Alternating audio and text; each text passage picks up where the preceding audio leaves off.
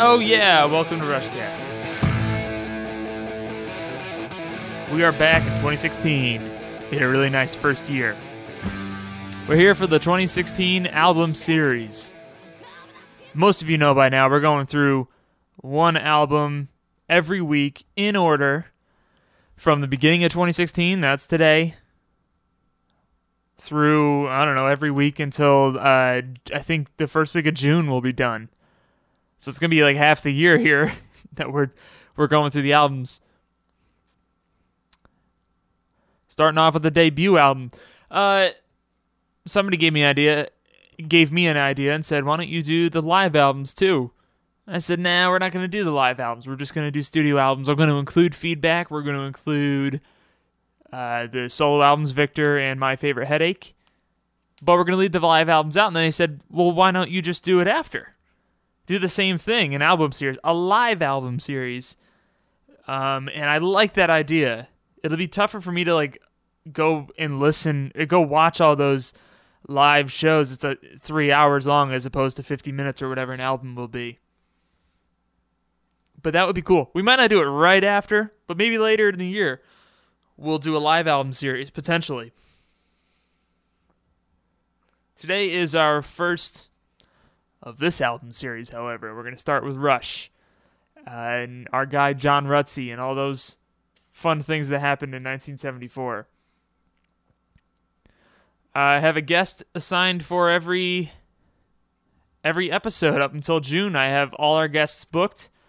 And of course, this is just the way things roll on our first episode of the 2016 album series. I can't get a hold of our guest. So I'm going to improvise because that's what I'm good at, is playing it by ear. The first album is the album I listen to the least. I'll admit that right now. And I don't think I'm alone there. It's not because Neil's missing. It's not because I don't like John Rutsey. It's not because maybe it's because I don't think the music is up to par with the rest of it. However, I still enjoy it. So I brag about this all the time. Is like, I'm not going to come on the air or even just in a conversation with any Rush fan I run into. I'm not going to praise Hold Your Fire, which I usually do, and praise Counterparts and give Test for Echo some much needed and much deserved praise, and talk about how great Snakes and Arrows is, and then go, oh, but I hate Hemispheres. I can't stand screechy vocals, or I don't like the writing and the long stuff. I don't like the epics, or I'm not going to do that. I brag about the fact that I like every album. This one included. It's just the one I listen to the least. And maybe it is because I just think the material isn't quite there. But what's nice about this album series is you're going to get to experience me going through these albums. So this week, all I did was when I'm listening to Rush, I was just listening to the debut album. And I don't think there's ever been a time where I did that.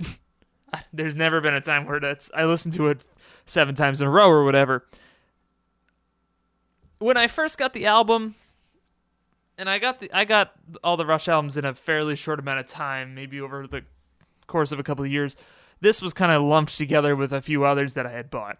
Obviously, I thought the others I bought it with were better, and I latched onto those, and I gave this one a few listens and said, yeah, that's cool, and then moved on. I don't have a ton of immediate, I don't remember my immediate response. I remember thinking, okay, Working Man, I've heard that a million times. Here's where that came from. A great recording. I remember thinking Finding My Way on the other side of the album was equally as epic and had a lot of nice guitar work in it. Whereas on Working Man, he kind of shreds a bit. Finding My Way is more of a composer's rock song, in my opinion. Which says a lot for Alex, I think. So this week I'm listening to it, and I had 2 big things that stood out. And if we talk about my experience with this music over the last half a year, since summer, there are 3 big points.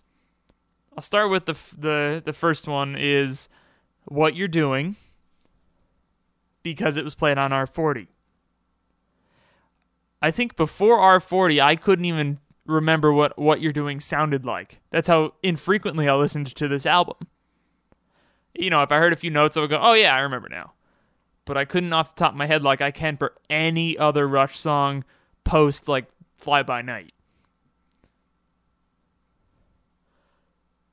And what R40 did was it made, I think, reminded a lot of us how hard it rocks, how great of a tune it is, and how well it works live. So interesting that they hadn't really pulled it out very much in retrospect through their career until R40. A while ago, I compiled a list of I went through like powerwindows.net or something, looked at old set lists, and I wrote down all the opening songs and all the closing songs of every tour. And you got Spirit of Radio. I think they opened with Spirit of Radio a million times. They closed with La Via Strangiato and YYZ a million times. But in the closing, there was one that stood out, and there was one tour where they played What You're Doing as the last tune.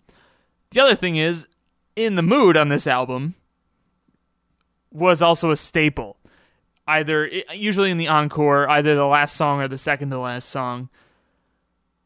Part of me is glad that's not a thing anymore. I don't want to go to a Rush show in 2014, 2013 and think, well, I know they're going to end with In the Mood.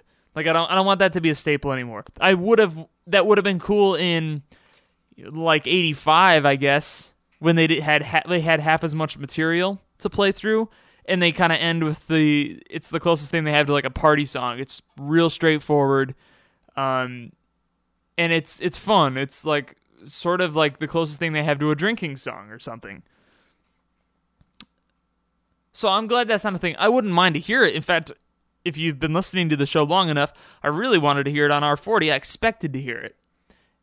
And even during my R40 show, once I realized what was happening with the retrospective, I thought there's no way they don't play In the Mood. So I'm surprised at that, but was very happy with What You're Doing. The other big point, and take this with a grain of salt, I do my best to not bash Rush songs on my show. I don't want this to be a show where we're like, oh, I hate this album, and this song is really weak, and these lyrics are silly, and I don't want that to be a thing. I don't want any negativity. I'll do it once right now. Maybe I've done it once or twice, a little, but I'll do it right here. I think Here Again might be the worst Rush song. I know people will disagree with that, but I couldn't stand listening to it each time it came up. I thought, this song is, number one, way too long. It just lasts too long. Like for a band that back in the 70s was known for really long songs, I think all the songs on this album are too long. They're long in a different way. Like, By Tour's long, but that's a different kind of song. There are all these songs that are long because their forms are long, but Here Again just repeats and repeats and repeats and repeats, and it's so slow. And I think maybe I'm not saying it's a bad song, even I guess that's exactly what I'm saying. I think there's an emotional aspect of it for me because I played in a Dead band. I played in a band that covered Grateful Dead tunes. Whew. And it wasn't my favorite. It reminds me of a Dead tune for some reason. This slow, like, stupid drum beat behind it with nothing happening, and the really predictable guitar line where the bass is playing the same thing. And it goes along with the bluesy theme of the whole album. The whole album is so bluesy. We get these like Led Zeppelin comparisons and things. I hear, and I know nothing about Led Zeppelin. I won't pretend like I do.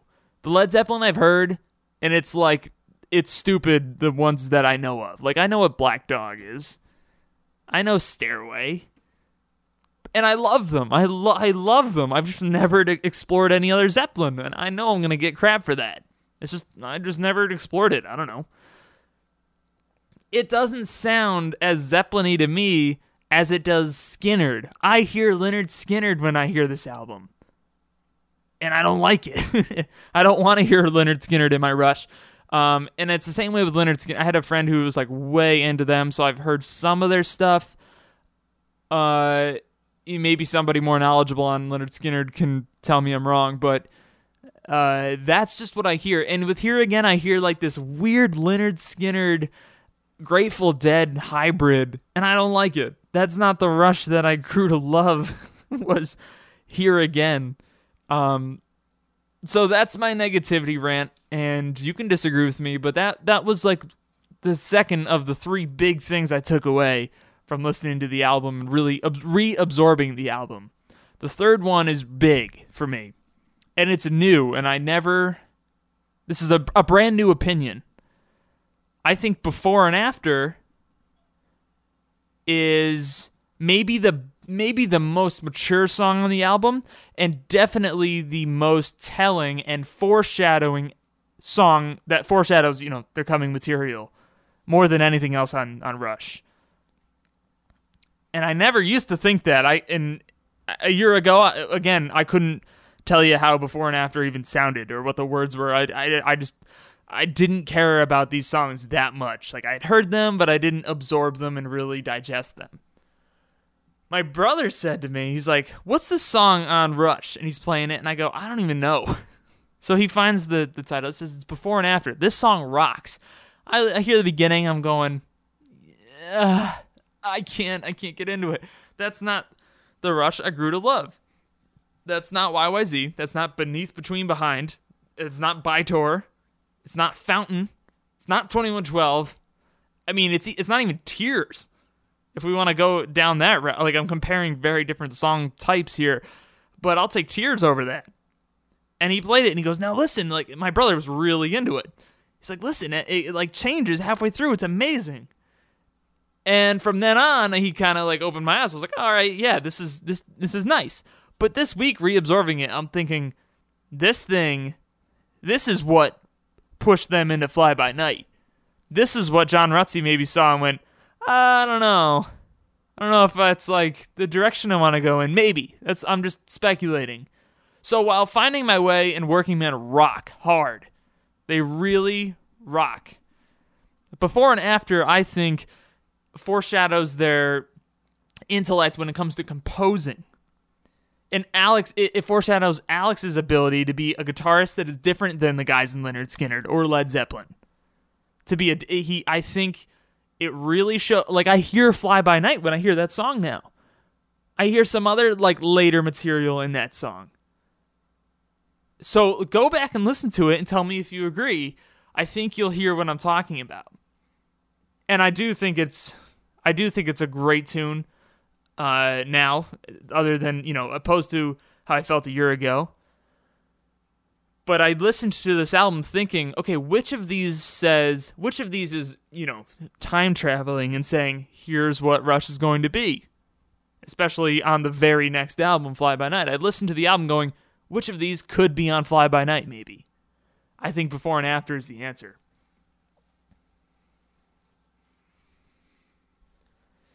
Finding My Way, I had a cover band as a teenager. My brother played the drums in that band, and we were trying to convince...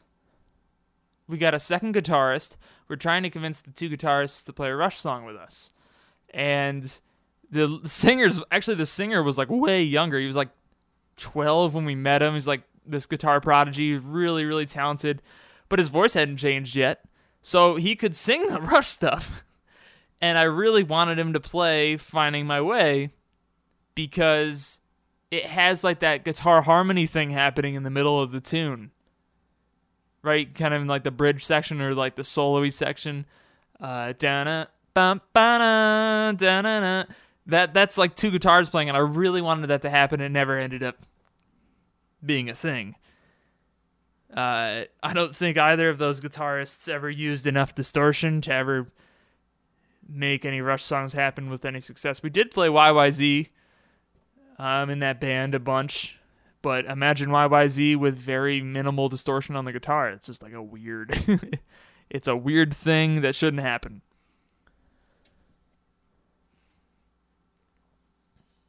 I'm baffled as to how What You're Doing never made it into the live rotation more.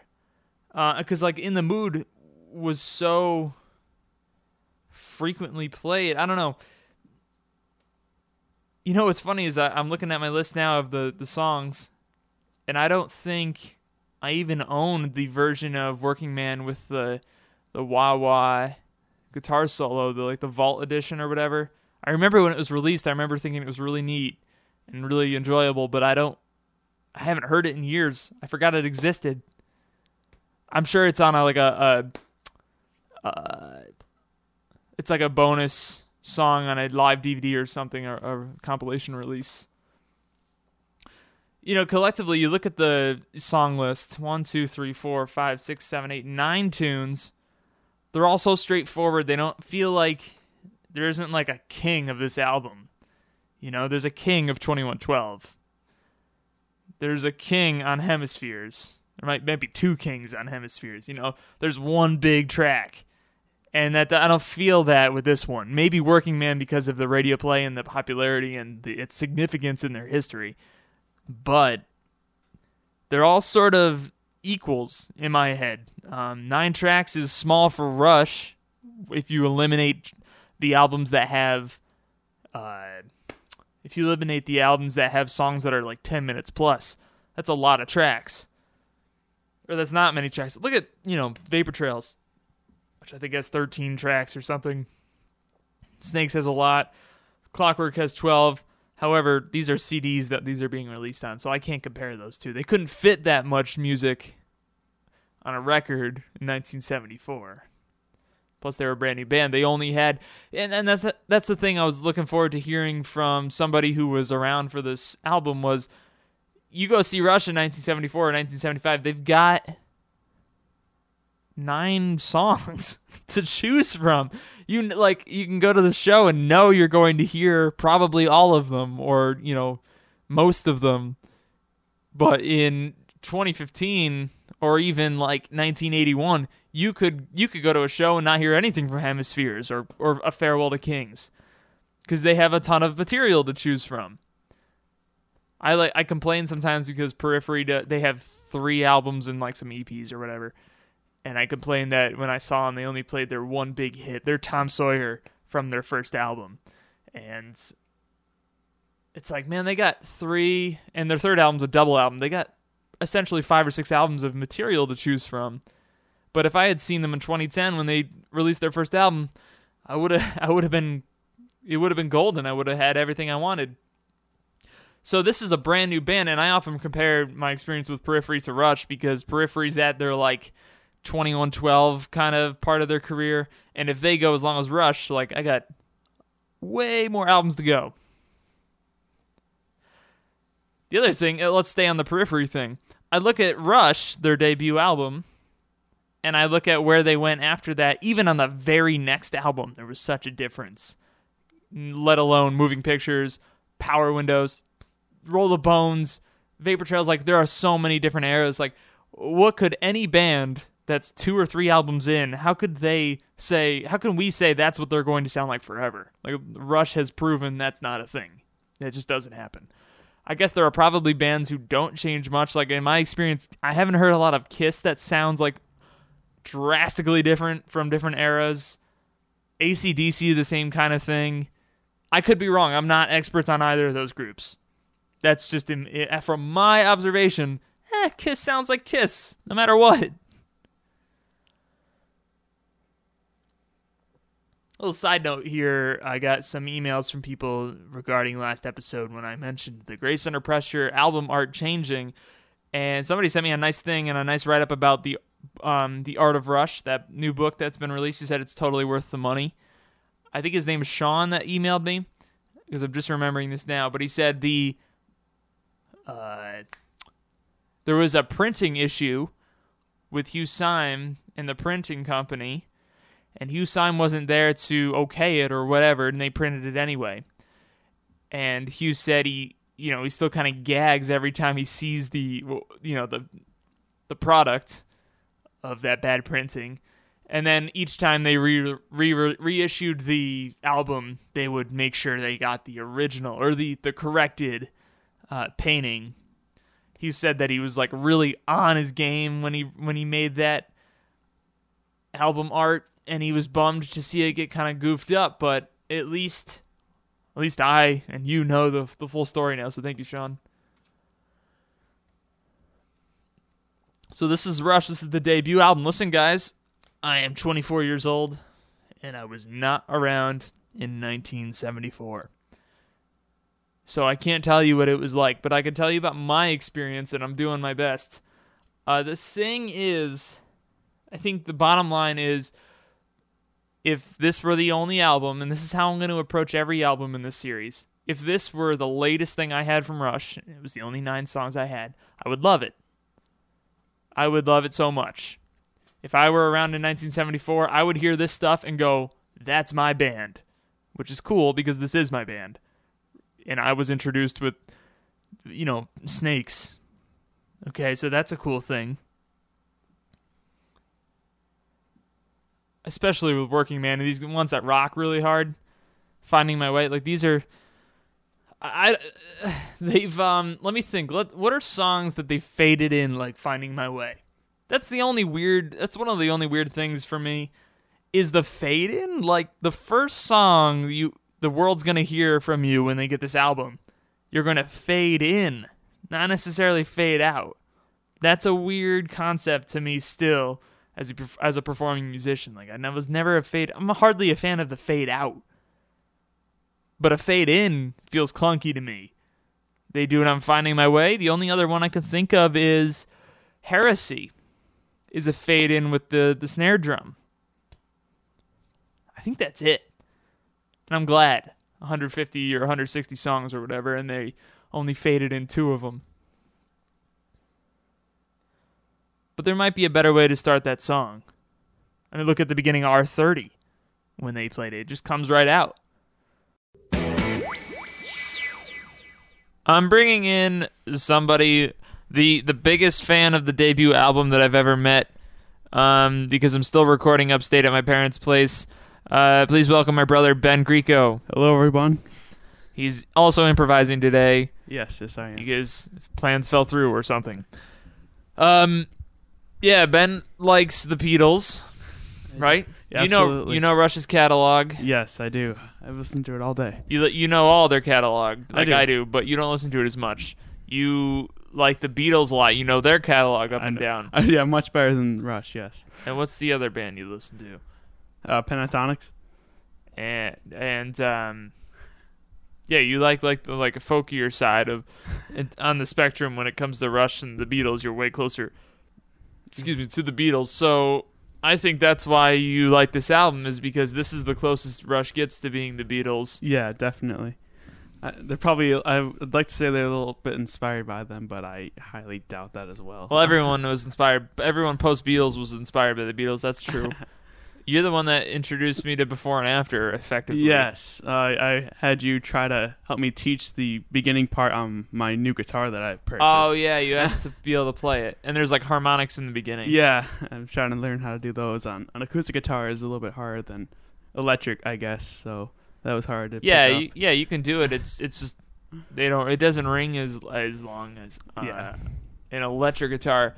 Do you think Before and After is the best on the album? I would think so. Probably that, and of course Working Man, because that was their single, of course. So that got the most time on the radio and whatnot. Yeah, and definitely the most live play from the album. Yes, in the years since, not just on that tour. Mm-hmm. What are some other high points on the album? I've got the list right here in case you have a list. Well, that's nice of you. Of the songs, thank you. I do like a lot of the intros to most of these songs, actually. Like, I'm sure you're having fun picking an intro for this. I was thinking of a few of them. I like the fade in they do. I believe it's Take a Friend. The fade in? The fade in they do at the very beginning. Oh, yeah. Well, it's funny you said that, because before you came on the show, I mentioned how Finding My Way fades in, completely forgetting that the next song, right? Is it the next song? Yeah. The next song fades in as well. I mentioned how Finding My Way and Heresy were like the only fade-ins, but I completely blanked. There's another one on this album. Yeah, and it fades out the same way as well for that That's song. true, so maybe that makes it cool, but what about Finding My Way? Do you like it fading in on Finding My Way? Yeah, I like everything. I don't have any problems with any of these songs, to be totally honest. Even though song I know you're not too much of a fan of, Here Again. Yeah, I said mean things about that last night, and Ben was like, you just don't like it because it's slow. And I'm a drummer, and I am not the biggest fan of slow music because you were making fun of the drummer being like slowing down, not staying on beat. But when you're playing long, slow songs, you get bored easily, and you'll So your argument for Here Again being a legitimate song is that John Rutsey got tired. Well, that was the part you were making fun of. Oh no, guys, the most. it's a great song. John was just sleepy. It's a boring song on the drums, that's for sure. But I do think it was I believe it was Geddy who was writing most of the lyrics for the first album, and I think I did look up the lyrics today, and they're pretty powerful lyrics considering what was the other song? Oh, In the Mood. Big difference between the two songs. What does Here Again mean? What were the lyrics like about? We can look it up if you'd like, but that's you don't remember cheating. The idea? I have no it was idea. a lot about. Well, it kind of did summarize of like their future about as they grew as a band, kind of all about how I can't recall it exactly. It was they were good lyrics. They were good lyrics, as opposed to In the Mood, where Getty's like, I had wine, I make babies. Yes. It's something I'm sure that got Neil interested in the band, I'm sure, because he probably heard the lyrics to that song for That's this a good rock point. ballad. That's what I was kind of thinking about the whole thing. Boom, down, down, down, down, down, slower, down, down, down, down, down. I don't know. It does kind of get a little heavier and a little harder at the end of it. 16 minutes later. Yeah. Well, I am impressed with the solo of that song as well. I like what I like most about the first album. I like to go back to see where bands originated, like Beatles and all of that. But Geddy and Alex really haven't changed since the beginning. Those two have been friends for the longest time, and I can still hear remnants of that first album from the newest album. Just they're very in sync and whatnot still. Even Definitely with Working Man and Finding My Way. oh yeah, Especially since all of Clockwork was in the key of E. I think Finding My Way is an A. I couldn't tell you. But A and E were definitely prominent. Who had a better debut album, Rush or the Beatles? Or what I'm asking you is, what's worse, In the Mood or Please Please Me? Oh, well, considering the Beatles are a little bit more of a more appealing to the women back then, I think they didn't mind that song more than Rush. What was the name of the Please Please Me wasn't the first album. What was it? The first album? Yeah. That was. Love Me Do was on it, right? Oh, you mean the singles form? What was their first album? The first album was Let Me Do, I believe. No, I thought it was called Please Please Me. I took a Beatles course in college, and we spent 3 years talking about Please Please Me. And I was like, raised my hand, I'm like, what about John Lennon's solo career? And he's like, not interested. He's like, we're not going to talk about that. But have you heard Please Please Me? Yes, I have. Several times. So what then, if that's not the weakest on this album, what is? The weakest one? I would probably say In the Mood, just because of the crappy lyrics that really bug me, and there's not much to the song really. Well, there's no bridge or anything like that. It's not very creative. That was probably the song they were trying to get like a hit on the radio for. I think which, I don't know if they In did the or not. Mood and I Think I'm Going Bald could be the same song, especially with their introductions. And they're also the most Lynyrd Skynyrd sounding songs they ever wrote. Yes, absolutely. Like What's Your Name by Lynyrd Skynyrd. is really similar to another song that you hear on the radio all the time. Give Me 3 Steps. Like, they all just kind of fall into the same category for me. I'm glad Rush only had 2 of them. And one they won't even acknowledge while it's coming true. So you think In the Mood's the worst? Which one do you want to hear live most? Because you and I aren't going to hear any of these live. No, I would like to see what Neil could do with some of these songs. Like, what was the song he played live in this concert? What You're Doing. Is that what it was? Yep. He had a ball with that.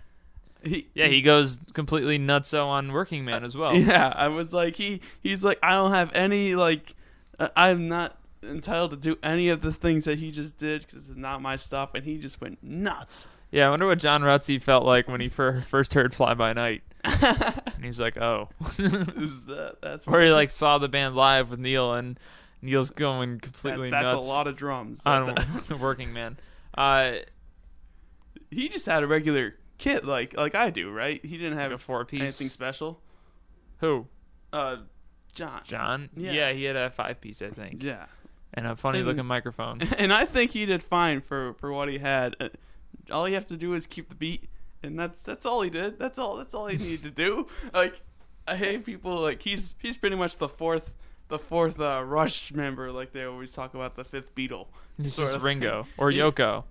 You're saying he's the Yoko Ono of Rush? No. Well, at least say Ringo. Come on, that's not nice. I saw a meme online today that they asked like John Lennon and Paul McCartney if Ringo was the best drummer. Oh, he's not even the best drummer in the Beatles. Is what John said. Yeah. I know. Paul also plays the drums. That is so funny. Yep, I remember that. I don't think that's the case in Rush. No, I hope not. Alex, is Geddy a really good bass player? Yeah, he is. Well, you got anything else to say about this funny, funky album? Because I don't have much to say about it. I asked correspondent Chad. I called him. I was like, I don't have a guest for this episode already. 1 episode into the album series, do you want to come on and talk about it? And he's like, God, I don't even know the track listing. I don't even know the like. I'd have to listen to it again, and that was in the same boat because I rarely listen to this album. And I listened to it, and I was like, I enjoyed these songs. They sound good. I like them.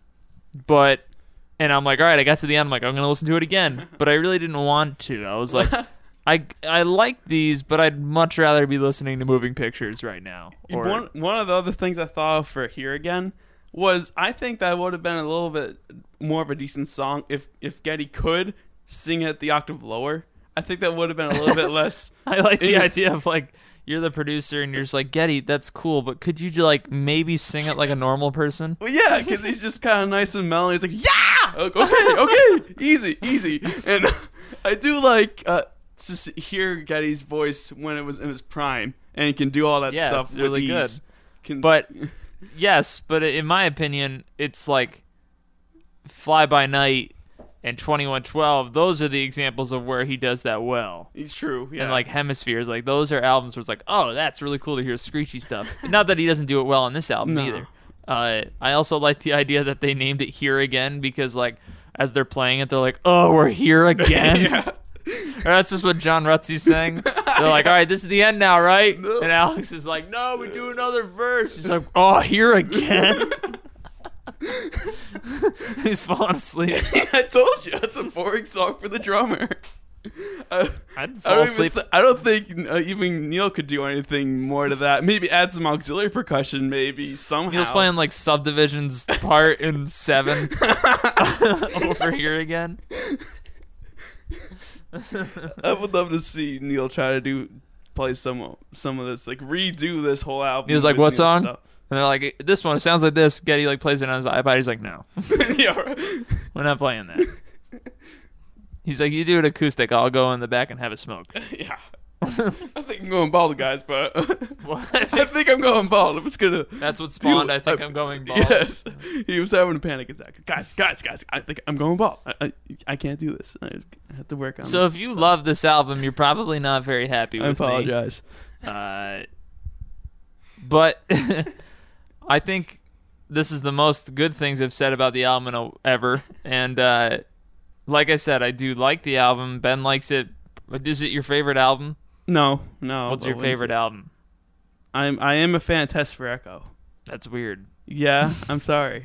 It's not a smooth transition. Yeah, right. Yeah, I really like Working Man and Totem.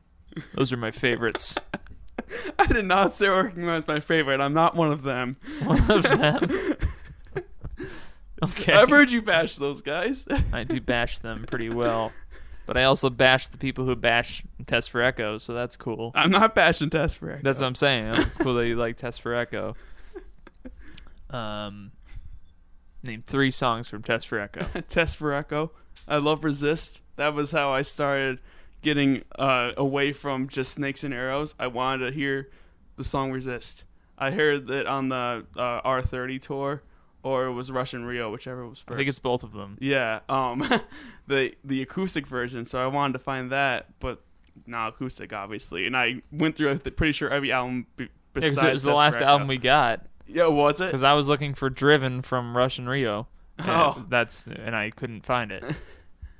I think I only had like Test for Echoes, the song on my iPod, not the actual album either, which is why I couldn't find it. Huh. Yeah, I don't know. But yeah, I did eventually find it. So I love that album. What color was the original album artwork for the debut album? The original? Yeah. Blue. What color is it right now? It's like a blue and purple. I'm not thinking of the right album cover, am I? The one that just says Rush with like. Oh, I thought you were talking about Test for Echo. I was gonna ask about that because I've seen pink and red. Yeah. It's pink when they like moved from Anthem to something else. I'm not really sure. But I wonder if that was just to catch people's eye when they were walking through the CD store. I think so. I would, less stuff is pink, maybe. Yeah, they'd be like, "Ooh, that's ballsy." What's this? I like to imagine Alex was just like, "I like pink." They're like, "But it's red." He's like, "It's pink now." Can I make my guitars pink? No. How about the album cover? Fine. I also like to imagine Alex is in a fat suit everywhere. Like when he's not on stage, this is the only time he's not in a fat suit. That's how he hides from the media. He's playing golf and he's just like struggling to get out of a golf cart. You're right. If people really do like this album, they're going to be very disappointed. Well, it's we talk more about Beatles than the album. Because I recorded like 20 minutes before this. Oh, good. And I said all the good things I had to say about it. But it's like if they released this album in 1974 and then they all died, then would be their this legacy. would be awesome. But they didn't die. No, they made 19 more albums that were way better. So comparatively, this is whatever. But this by itself, if you don't compare it to which I shouldn't do, if you don't compare it to the stuff that came after, it's very, very good. Yes. And I'll take this over any Led Zeppelin, Yeah, even though I haven't heard much Led Zeppelin. It's certainly an album that stands alone for many reasons. For sure. Finding My Way, Take a Friend. Oh, Need Some Love is in there. I haven't mentioned much about Need Some Love. That had more some of that screaming stuff I was talking about later. Drunk Getty just like, Hey! Is that how he picks up girls? He's just screams at them. It's not working, guys. Alex is like, hey, we need some like lyrics, eh? And Getty's like, I don't know what to write. And Alex is like, well, like, what are you thinking about lately? I'm horny, then, man. A thought bubble appears above Geddy Lee's head. It's just wine, baseball. I don't know. He drank wine. He collects wine. Oh, does he? I don't know if he drank it as a 17-year-old. No. Wait, is that really how young they were when they made this? No, that's a good question. I don't know how old they were. That is an excellent question. They're 61-ish, I think, right now. So that means they were born in... hold on, I can do it. Help us out here, Google. I can do it. They were I can do it. 55? 54-ish. They were born in 54-ish. I don't know if that's right. 50-ish. So then in 54 to 20, yeah, they were like 20 years old-ish. They were my age. Sure. Well, let's go with my age. Yeah, because everyone knows what your age is. Yes, they do. They do now. On this whole album, how many of these have I heard live? Personally, I've heard Working Man a million times. They played In the Mood so much, and I never heard it. I heard What You're Doing. That's weird. And I heard the beginning of... Oh, no, I didn't. I never saw R30 live, so I've only seen 2 of these performed live. We should keep a tally on how many I've heard live through the album series, just because that would be funny. Maybe there's some albums. No, I'm sure I've heard something from every album. Wait. Well, didn't they... Oh, yeah. That's true. On R40, I definitely have. What did they play on Caress of Steel? Bastille Day. Gotcha. Thank you, Brain, for answering that for me. Okay. Do you have something you want to sign off with? Let us pray. I like Rush. I thought you were going to say, I like eggs. You like Rush? I like Rush. Just in case you guys don't believe me, I like Rush. Well, I didn't do this album any justice, did I? So they're like, You're the best person to have on. You're the only one that listens to this album for fun. I do. It's easy. I think what it is I like to play on the drums to this album because it's less pressure because I know it's not Neil's stuff. There's just some sleepy dude. Yeah. With a funny haircut. All right, name. You are now describing Ringo once more. He wasn't that ugly. Name the songs on Moving Pictures. Why? I like Rush. I'm just kidding. No, it's funny. Like you don't even know the songs on Moving Pictures. Like you know them if to hear them. Once I hear them, I can start singing along, jamming out to them. Yeah, but you know this album really well, which I think is the opposite of most fans. Yeah. All right, Ben Mantis, thank you for being on the show. No problem, Jay. Thanks for having me. You're welcome. Thanks for calling out. What's your face? Who? I don't think the original guest. Oh, I didn't call him out. I figured I'd be nice. Oh, okay. You know, we did okay. Take the high road. Okay, see y'all. Brought to you by... I want to say it. Brought to you by Knickerbocker.